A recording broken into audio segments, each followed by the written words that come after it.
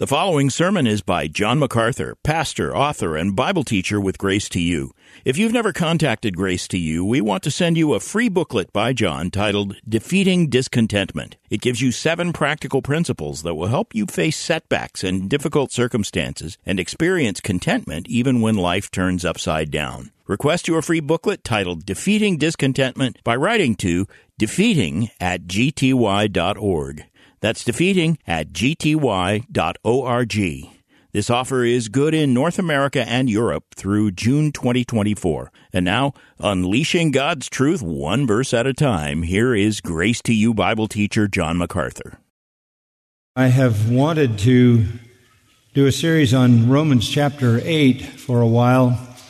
This is one of the greatest chapters in all of Holy Scripture, and we're going to begin that next Sunday. But as a preparation for that, we need to know a little bit about the chapters that come before. So that is why I read chapter 7, and I will now read a portion from even chapter 6.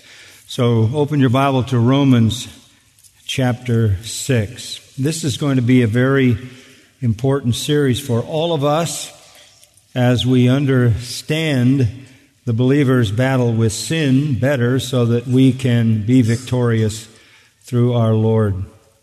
I want to have you look at the opening of chapter 6, and I want to read the first 7 verses. What shall we say then? Are we to continue in sin so that grace may increase? May it never be. How shall we who died to sin still live in it? Or do you not know that all of us who have been baptized into Christ Jesus have been baptized into His death? Therefore, we have been buried with Him through baptism into death, so that as Christ was raised from the dead through the glory of the Father, so we too might walk in newness of life. For if we have become united with Him in the likeness of His death, certainly we shall also be in the likeness of His resurrection. Knowing this, that our old self was crucified with Him in order that our body of sin might be done away with, so that we would no longer be slaves to sin. For he who has died is freed from sin. And then chapter 7, the first 6 verses. Or do you not know, brethren, for I am speaking to those who know the law, that the law has jurisdiction over a person as long as he lives? For the married woman is bound by law to her husband while he is living. But if her husband dies, she is released from the law concerning the husband. So then, if while her husband is living, she is joined to another man, she shall be called an adulteress. But if her husband dies, she is free from the law, so that she is not an adulteress, though she is joined to another man. Therefore, my brethren, you also were made to die to the law through the body of Christ, so that you might be joined to another, to Him who was raised from the dead, in order that we might bear fruit for God. For while we were in the flesh, the sinful passions which were aroused by the law were at work in the members of our body to bear fruit for death. But now we have been released from the law, having died to that by which we were bound, so that we serve in newness of the Spirit and not in oldness of the letter. The question is, does that describe you? What do I mean by that? I mean, does it describe you to say that you are no longer a slave to sin? You are marked by newness of life. Sin has lost its mastery in your life. You are freed from sin. You no longer operate only in the flesh. Sinful passions do not dominate you, producing in you the fruit of death. But rather, you have died to sin. You have died to passion and lust. They once bound you in a kind of slavery that has been broken. You have died and you have risen to a new master, the Lord Jesus Christ. And now you are a slave to Christ, and You are empowered by the sovereign authority, namely the indwelling Holy Spirit. You are a possessor of eternal life. And now, instead of bringing forth fruit to death, you bring forth fruit unto God. Does that describe you? It does if you are justified, because sanctification, which is what that describes, is true of every justified believer.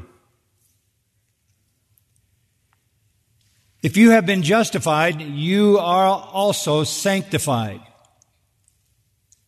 The two are inseparable. When we talk about justification, we say that justification is a declaration by God in which He declares that we are righteous, not that we are, but by faith in Christ, He declares that we are righteous by crediting His own righteousness through Christ to us, so that we are covered literally with the righteousness of God in Christ. That is why we are justified or declared righteous, because we have been literally given credit for the perfect righteousness of God in Christ. That happens at salvation. You are justified by faith in Jesus Christ. That's justification. But is that all? What about sanctification? Well, if you have been justified, you also have been declared sanctified, and that process has begun. Go back to Romans 5 for a moment and verse 19.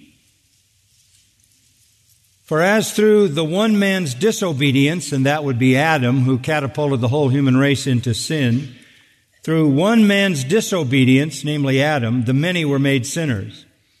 Even so, through the obedience of the one, that is Christ, the many will be made righteous. Very important.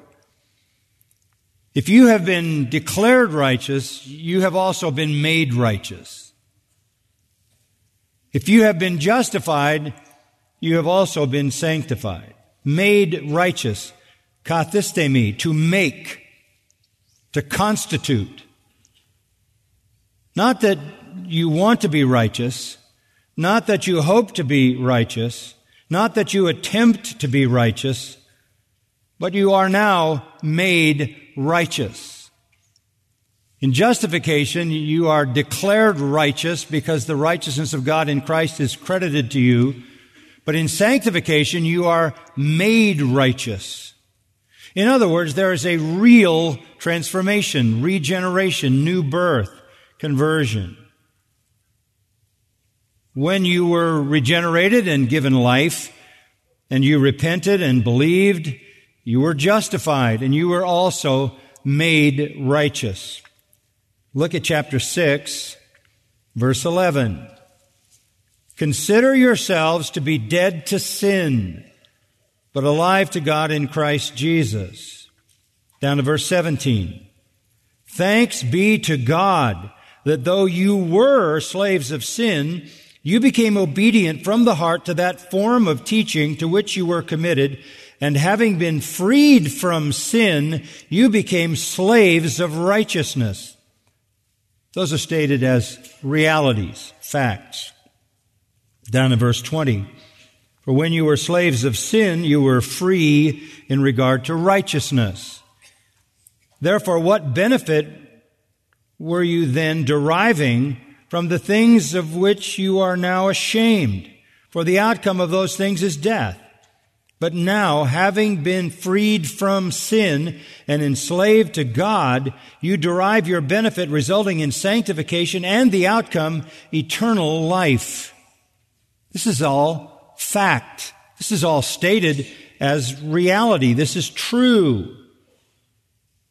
It is true to say of you, you are no longer a slave to sin. You have been freed from sin. You have died to sin. You have been given new life. Sin's mastery has been done away. You are freed from sin. You have died to the passions that drove you, no longer bound as a slave to sin. but now a slave to righteousness. Does that describe you?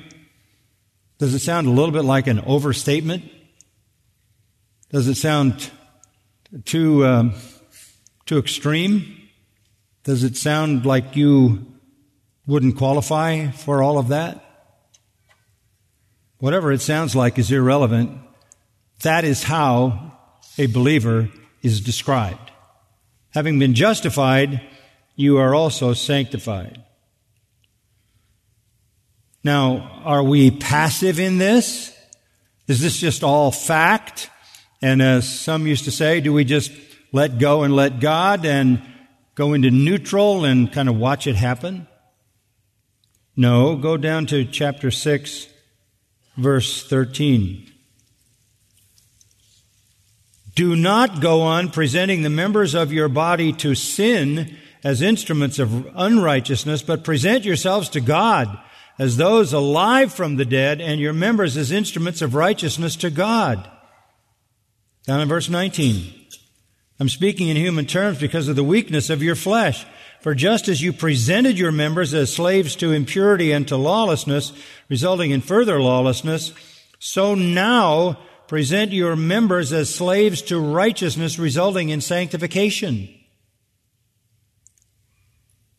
So, in both verse 13 and 19, we are commanded not to present ourselves to unrighteousness, but to present ourselves to righteousness. We are not passive. Sanctification is a reality. We are not passive in that operation. Look at verse 22 again. Having been freed from sin and enslaved to God, you derive your benefit, resulting in sanctification and the outcome eternal life. This says, when you became enslaved to God, the benefit was sanctification. That is what God has done, leads to sanctification. But back in verse 19, it says, the end of the verse, as you present your members as slaves to righteousness, it results in sanctification. So what God does results in sanctification, and what we do results in sanctification. Exactly the same phrase, resulting in sanctification, is attributed to God, the work He is doing, and to us as we present our members to Him. Sanctification is a fact. All of these things are true about you if you have been justified. You are no longer in bondage to sin, and you are no longer under the threat of the law's sentence. But you look at yourself, as I do at myself, and I say, this seems like an overstatement. Because I'm so very aware of the reality of sin in my life. So how am I to understand that I am simultaneously righteous and sinful? How am I to grasp this? Well, it's critical that I do, because I need to understand the pathology of my own spirituality so that I can honor God and deal with sin. I am being sanctified. God is sanctifying me, separating me from sin. He is doing that. That is a fact. But the operation of that process requires my obedience. Lazarus had been dead for 4 days. And when the Lord arrived at his grave, He had purposely delayed so that he would be good and dead. Mary and Martha knew Jesus could heal, according to John 11, but they weren't too sure about whether He could raise the dead, and they were hoping He would come before Lazarus died. Jesus waited until he was not only dead, but very dead, so He could display to them the full scope of His divine power. Jesus went to Lazarus' grave, and He told the mourners to remove the stone that was over the grave. The Jews did not embalm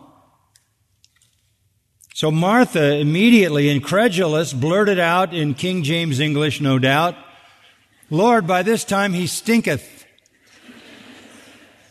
for he's been dead 4 days."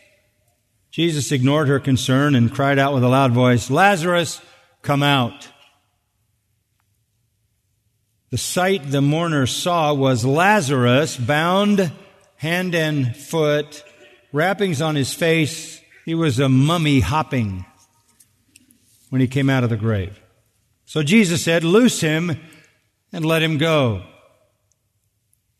As long as the stinking grave clothes filled with the decay and stench of decomposition and death clung to him, it did stink, and he would be unable to express the freshness of his new life. Why am I telling you that? Because Lazarus offers a graphic illustration of our predicament as regenerate, justified Christians. We have been raised from the dead. Romans 6:4. We walk in newness of life. We died with Christ and we have been raised with Christ. We joyfully agree with the law of God in the inner man. We are new creations, but we are covered by the remnants of our fallenness, and so we stink. It's as if we're bound in our own grave clothes. That is the reality of our spiritual condition. However, it's an even deeper and more difficult situation than Lazarus faced. Lazarus' rags came off rather easily and immediately and completely. With him, it was just a linen shroud.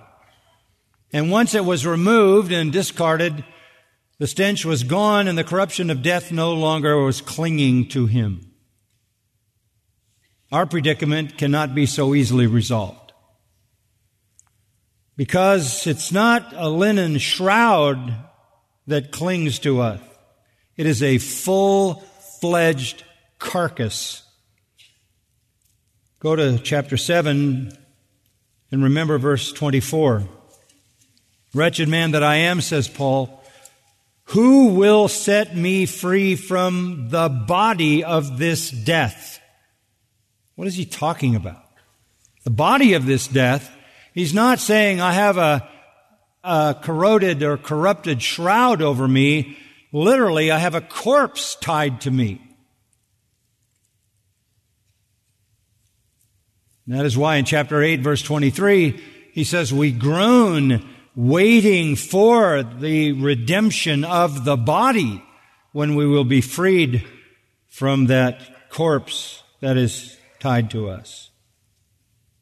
We wait for the full and glorious deliverance from sin's presence. Sin's mastery has been broken. Sin's penalty has been canceled, having been satisfied by Christ.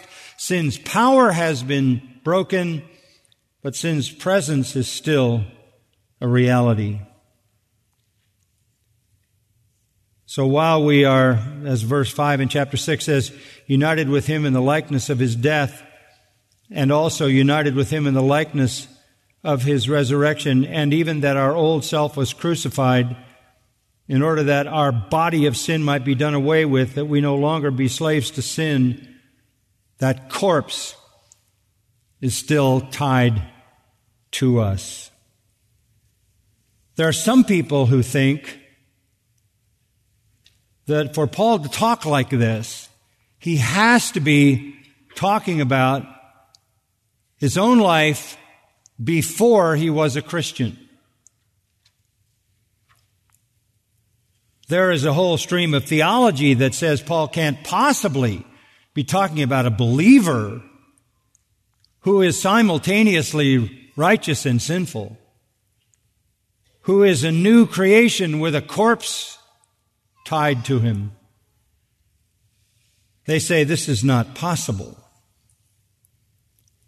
Some of those theologians say things like these: no limit can be put on the degree of perfection attainable in this life.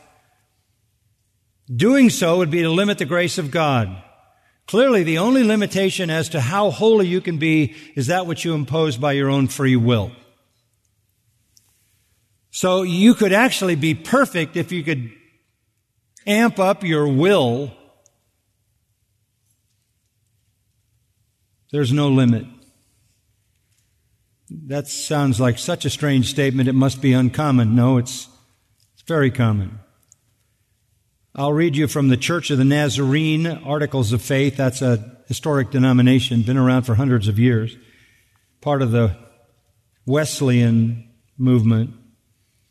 In their Articles of Faith under entire sanctification, this is what they say. We believe that entire sanctification is that act of God subsequent to regeneration by which believers are made free from original sin or depravity and brought into a state of entire devotion to God and the holy obedience of love made perfect. Now they're saying that can happen as you exercise your will while you're alive in this world.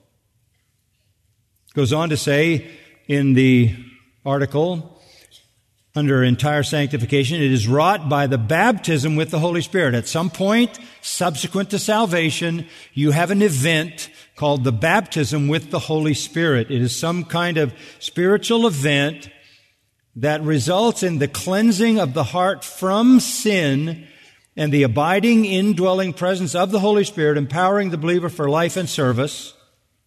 Entire sanctification is the result. It is provided by the blood of Jesus. It is wrought instantaneously by faith, preceded by entire consecration, and to this work and state of grace the Holy Spirit bears witness. So, you are a justified person. At some point in your life, you desire to become totally sanctified, totally consecrated. So you totally consecrate yourself to God, whatever that may mean in any moment. And by faith, you apprehend the idea that if you're devout enough, God will, by His Holy Spirit, make you sinless. This experience is also known by various other terms, such as Christian perfection, perfect love, heart purity, fullness of blessing, and Christian holiness. And then, as a footnote, they comment, we believe that there is a marked distinction between a pure heart and a mature character. The former, a pure heart, is obtained in an instant, the result of entire sanctification. So you're justified, and then maybe sometime in the future, by faith, you, through the power of your will, decide that you will become totally consecrated to God, and at that point you are baptized by the Holy Spirit, at which point sin is removed and you become sinless, entirely sanctified. But that's different than growing in grace. I don't know how you could possibly be a perfectly sinless person and still need to grow in grace. Contradictory. A little more history on that. Luther confronted this and called it the false philosophy of Aristotle adapted by medieval scholastics.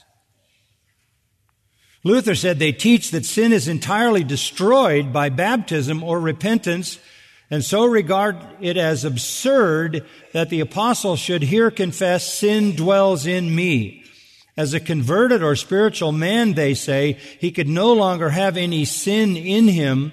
Therefore, they argue he speaks of himself as a carnal, unconverted man. To which Luther says, but sin does remain in the spiritual man. Presbyterian theologian B.B. Warfield, in his great work called Perfectionism, traced the modern influence of this doctrine back to John Wesley. It was John Wesley, the English pastor, who infected the world with this idea of entire sanctification. And by the way, there was no element in all of his teaching which afforded him greater satisfaction, and there's no element in Wesleyan teaching that is more lauded by his followers than this notion of entire sanctification, Christian perfectionism, holiness. This has given life to what is called the holiness movement. There are many denominations, many forms of this viewpoint. It's washed up on the church shore in various forms, but it has one consistent fundamental. And this is it. The essential core of this notion that repeats itself in diverse movements is this: justification and sanctification are separate events. They are divided from each other. Justification happens at some point in time when you believe in Jesus Christ in a gospel way. Sanctification happens at some other time later on when you ramp up your free will to totally consecrate yourself to God, or therefore baptized by the Holy Spirit, which then makes you perfect. Sanctification, then, is obtained like justification. It's some momentary, esoteric, elevated, spiritually heightened encounter with God by faith at a later time, disconnected from justification. Sanctification is the second act of grace, they call it. It is like salvation by faith, like salvation immediate, and like salvation complete. This sanctification brings complete freedom from sins. Now, here's the bad news. You can lose both. In their theological system, you can lose your justification and your sanctification. You attain to justification by your free will, and you attain to sanctification by your free will. And if your will lapses and you stumble into sin and unbelief, you can lose your sanctification and you can lose your justification. So while they are by faith immediate and complete, they are temporary. Neither one is stable. Neither one is permanent. Both can be lost and then again instantaneously recovered. That would be a very difficult way to live the Christian life. Trying with all your might on the one hand to hold on to your justification and with the other hand to hang on to your sanctification. How could anybody who is a true Christian and knows his or her own heart ever think that they had reached entire sanctification, or as many Wesleyans, holiness people call it, eradication of the sin nature? I'll tell you how they do it. They have to redefine sin. You have to downgrade holiness and redefine sin. Some of you ladies, if you look in your kitchen drawer, might find a spoon or a fork or a set of tableware that says Oneida. That was an old company that made flatware. It's a little town in New York, actually. It was one of the original 50 utopian communes that operated in New York after Charles Finney from about 1847 to 1879.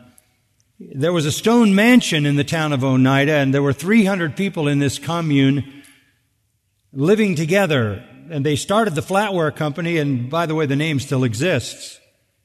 What few people knew was this sort of product of the ministry of Charles Finney and product of this notion of entire sanctification and holiness. What few people knew until 1879, when it dissolved, was that their form of perfectionism practiced communal marriage. So every man had access to every woman, including young girls. So they could live in a perpetual orgy and claim they were still entirely sanctified. You say, well, that's a bizarre illustration. It is, but it shows you that if you're going to hold to that doctrine, you've got to redefine holiness and sin. They're forced to devise a downgraded definition of sin, downgraded definition of sanctification to accommodate the reality that they're still sinful. Today, This is the classic theology of Methodists, Salvation Army, Nazarenes, other Wesleyan groups, most Pentecostal groups, many charismatic groups affirm entire sanctification or the doctrine of holiness or eradication. Sin, they say, is only that which is premeditated, conscious, and intentional. Something that's sort of unintentional, accidental, and not premeditated is called a mistake. Obviously, every form of perfectionism has one big problem. It tortures the human conscience. How in the world could your conscience function if you were so bent on constantly telling yourself you were without sin? All of this downgrade of holiness, redefinition of sin, is at the expense of a tortured conscience. And what you wind up doing is fearing you've lost your justification, fearing you might have lost your sanctification, because the fact is you can't hide your sin even to yourself. All of this starts when you separate sanctification from justification. This found its way, because of American revivalism from Finney and others, this found its way into mainstream evangelicalism, into traditional Baptist movements, and it began to be talked about like this. You receive Jesus as Savior, and you're justified, and sometime later in your life you confess Him as Lord. And that's when you're sanctified. That basically was the common view when I wrote the book, The Gospel According to Jesus. And I was basically arguing that that was a wrong view, that where justification occurs, sanctification always occurs. And certainly what we read in Romans 6 and 7 says that we have died with Christ and we have risen with Christ and we walk in newness of life. So how did the mainstream evangelicals deal with it? They said, well, we are justified and you can't lose that. But sanctification is at the point when you decide to make Jesus Lord. That's what I grew up with. You need to make Jesus Lord, as if He was not. Romans 10, 9 and 10, if you confess with your mouth Jesus as Lord and believe in your heart God raised Him from the dead, you shall be saved. That's why I wrote the Gospel According to Jesus and the Gospel According to the Apostles.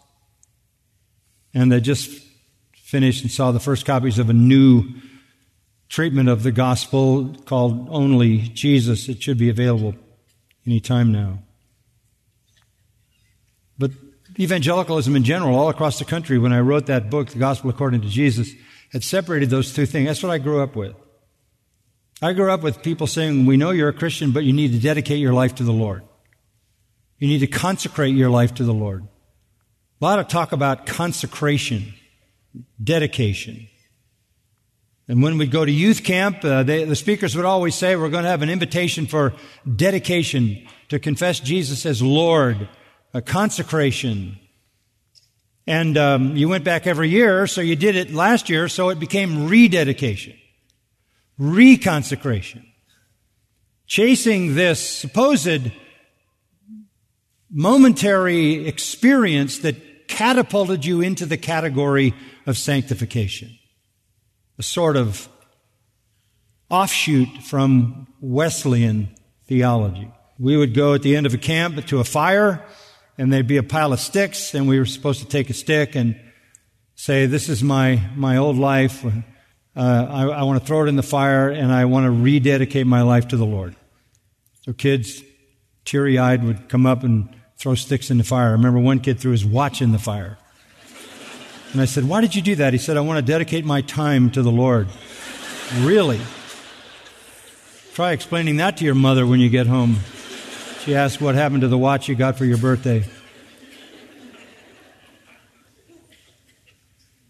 Everything from no lordship theology to that dedication, rededication, throwing sticks in the fire mentality existed because of a failure to understand that all who are justified are sanctified.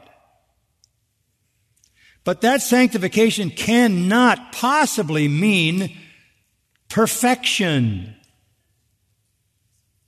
Paul is a believer when he writes Romans 6 and 7. Only a believer understands that. Only a believer loves the law of God and sees it as holy, just, and good, and in his inner man wants to obey it. J.C. Ryle, writing in his wonderful book, Holiness, back in 1879, said, "Sudden, instantaneous leaps from conversion to consecration I fail to see in the Bible." He knew what all accurate Bible teachers know, that justification and sanctification are inseparable, and they both come at salvation. It is a serious and consequential error to say that a Christian is justified and not sanctified, but at some point becomes sanctified, and that can actually go to the point of perfection.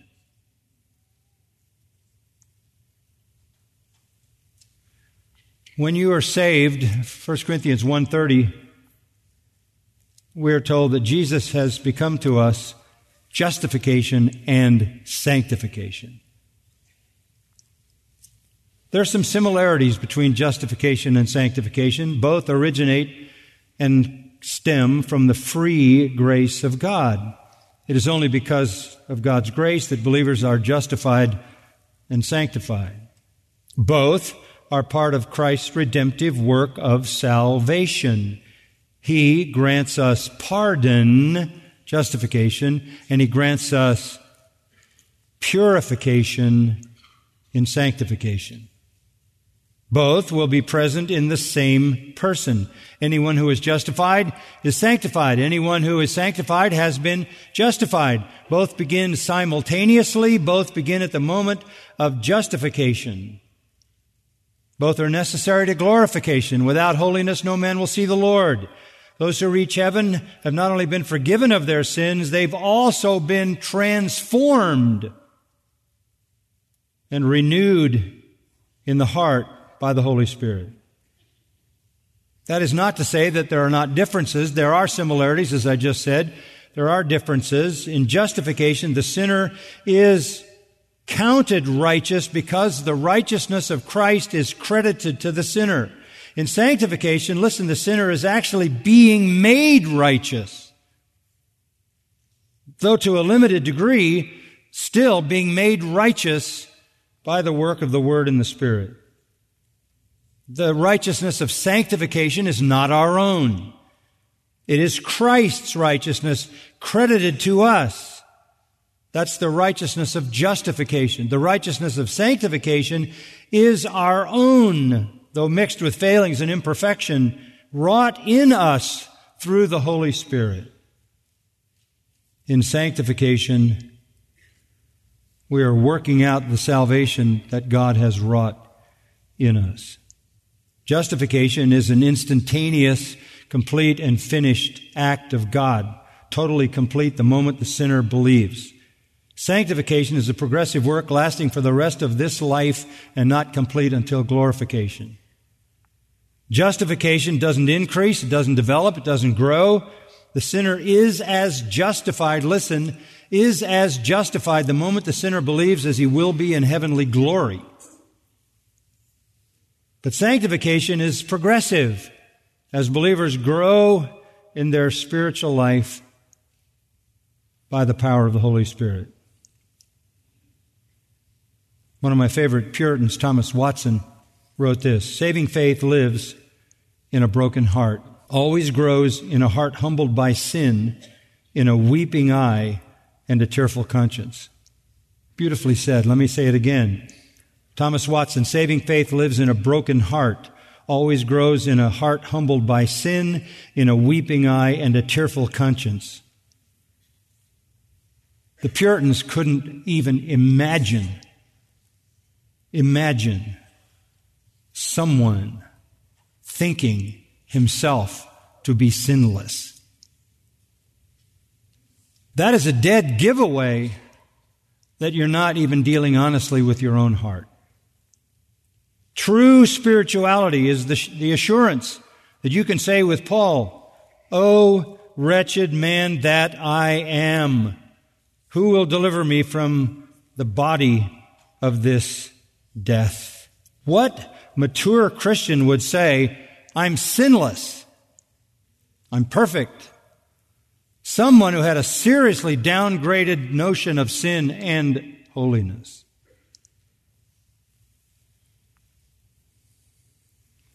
John Owen, the English Puritan, said, "Indwelling sin always abides while we are in this life." That's why the writer of Hebrews in Hebrews 12:1 talks about the sin that so easily besets us. Now, what does Scripture say? Listen to Proverbs 20, verse 9. Who can say, "I have cleansed my heart. I am pure from sin"? That's a rhetorical question with the obvious answer, no one. 1 John 1, 8-10, listen. If we say we have no sin, we being believers, if we say we have no sin, we are deceiving ourselves, and the truth is not in us. We make God a liar, and His Word is not in us. That's pretty serious. You think you're sinless? You're deceiving yourself. The truth is not in you. You make God a liar, and you deny His Word.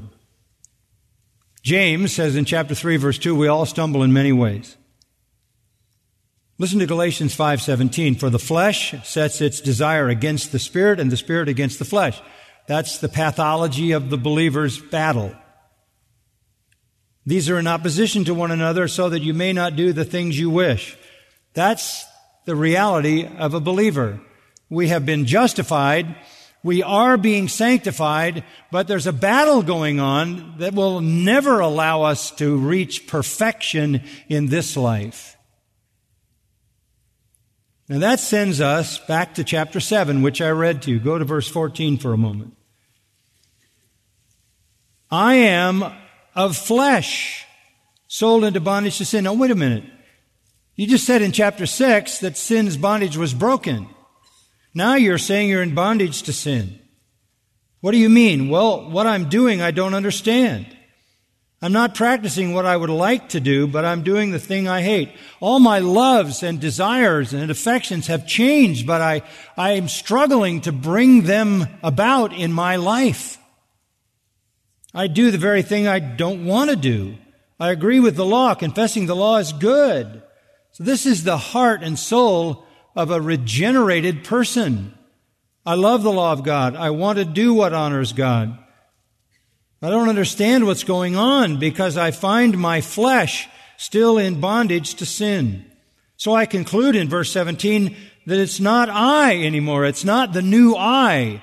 It's sin that dwells in me. And I know nothing good dwells in me, that is in my flesh. For the willing is present in me because of the new creation, but the doing of the good is not. The good I want, I do not do. I practice the very evil I do not want. If I'm doing the very thing I do not want, I'm no longer the one doing it, but sin which dwells in me. He distances his new I, his new life, his new creation from the sin that is still hanging on. He says, I find then, verse 21, the principle of evil is present in me, the one who wants to do good. I joyfully concur with the law of God in the inner man, but I see a different law in the members of my body, waging war against the law of my mind, making me a prisoner of the law of sin which is in my members. Wretched man that I am, who will deliver me or set me free from the body of this death? So I've got this carcass still strapped to me. The old man is dead. The old self is a corpse. It has no life left, but it clings to us with its wretchedness. That's the battle. The new life beyond sin's reach. That's why Romans 8:1 says there's therefore now no what? Condemnation to those who are in Christ. The new life is beyond sin's reach. The new life is prepared for heaven. Death will be less of a change for you than your salvation was. You became a new creation at salvation. That was transformation. When you die, it's just subtraction. The Christian life is a life of progressive sanctification. I wish it were as simple as Lazarus, but we're worse off than Lazarus. Because we just can't throw off an outer garment. We still possess the faculties of our unredeemed flesh. And therein lies the battle. It's such a battle that Paul says in 1 Corinthians 9:27, I beat my body to bring it into submission. Paul says to the Corinthians in 2 Corinthians 7:1, let us cleanse ourselves from all filthiness of the flesh, perfecting holiness in the fear of God. It is a battle. It is a war. There was a time when we were exclusively sinners. There will be a time when we will be exclusively saints. But in this life, we're both. And that's the wretchedness of chapter 7, verse 24. Now, this is nothing new. Psalm 119 is an Old Testament illustration of this that is stark. In Psalm 119, you have 175 verses in which the psalmist praises the Word of God. 175 verses. And never repeats himself. He frames it up 175 times how much he loves the law of God, how much he loves the statutes and testimonies and judgments, commandments. He loves them. 175 times his soul says how much he loves the law of God. And there's one more verse. Verse 176. I've gone astray like a lost sheep. Really? 170 times you just said you love the law of God, and the final comment is, I've gone astray like a lost sheep? See, he's living in Romans 7:2. He knows what is right. He knows what he loves, and what he loves is the law of God. But he also knows that he goes astray. The body of this death, you see that in chapter 7, verse 24? That's the dead corpse of the old life, the old man. Spurgeon said this, it is death incarnate, death concentrated, death dwelling in the very temple of life. Such is the condition of the Christian. Then Spurgeon wrote this, it was the custom of ancient tyrants when they wished to put men to the most fearful punishments to tie a dead body to them, placing the two back to back, and there was the living man with a dead corpse closely strapped to him, rotting, putrefying, corrupting, and this he must drag with him wherever he went. Now, says Spurgeon, this is what the Christian has to do. He has within him the new life. He has a living and undying principle which the Spirit has put within him, but he feels that every day he has to drag about with him this dead body, this body of death, a thing as loathsome, as hideous, as abominable to his new life as a dead, stinking carcass would be to a living man. And we're not going to be delivered from it until we leave this world and receive the redemption of the body. So what should be our response? Go down for a moment to chapter 8, verse 12. Well, look at verse 11. If the Spirit of him who raised Jesus from the dead dwells in you, and he does, he who raised Christ Jesus from the dead will also give life to your mortal bodies through his Spirit who dwells in you. So you have the power of the Holy Spirit. So then, brethren, we are not under obligation to the flesh, to live according to the flesh. If you're living according to the flesh, you must die. But if by the Spirit you are putting to death the deeds of the body, you will live. How can we win this battle? By the Spirit. By the Spirit. And that is chapter 8. Life in the Spirit. Now that you understand the battle, I'm sure you're eager to find the answer. And it comes in the profound and unparalleled truths of Romans chapter 8. And that's going to be, starting next week, our study. Sin will always be there to fight. As John Owen said, you had better load your conscience with the guilt of it. The worst thing you could possibly do was imagine yourself to be sinless. Owen said, load your conscience with the guilt of it. Be ashamed. He who conceals his transgression will not prosper. We're going to learn how to do just that, to load our conscience with the guilt of it and triumph over it in the power of the Holy Spirit. And we'll start that next week in chapter 8. Father, your word again is life and light to us. It instructs us so that we know exactly the truth about everything, the truth about you and ourselves, sin and righteousness, life and death, heaven and hell, judgment and reward, shame and honor. And we certainly learn the reality of our Christian struggle. And we want to be victorious. We want our sanctification to be known to all men. We want to so live that our light shines and brings glory to your name. It is sanctification for your honor, to put your saving power on display. Guide us, Lord, as we honestly confront the carcass of our old life, which is still strapped to us, the flesh. Thank you for the new inner man, no longer in bondage to sin, but our flesh still is.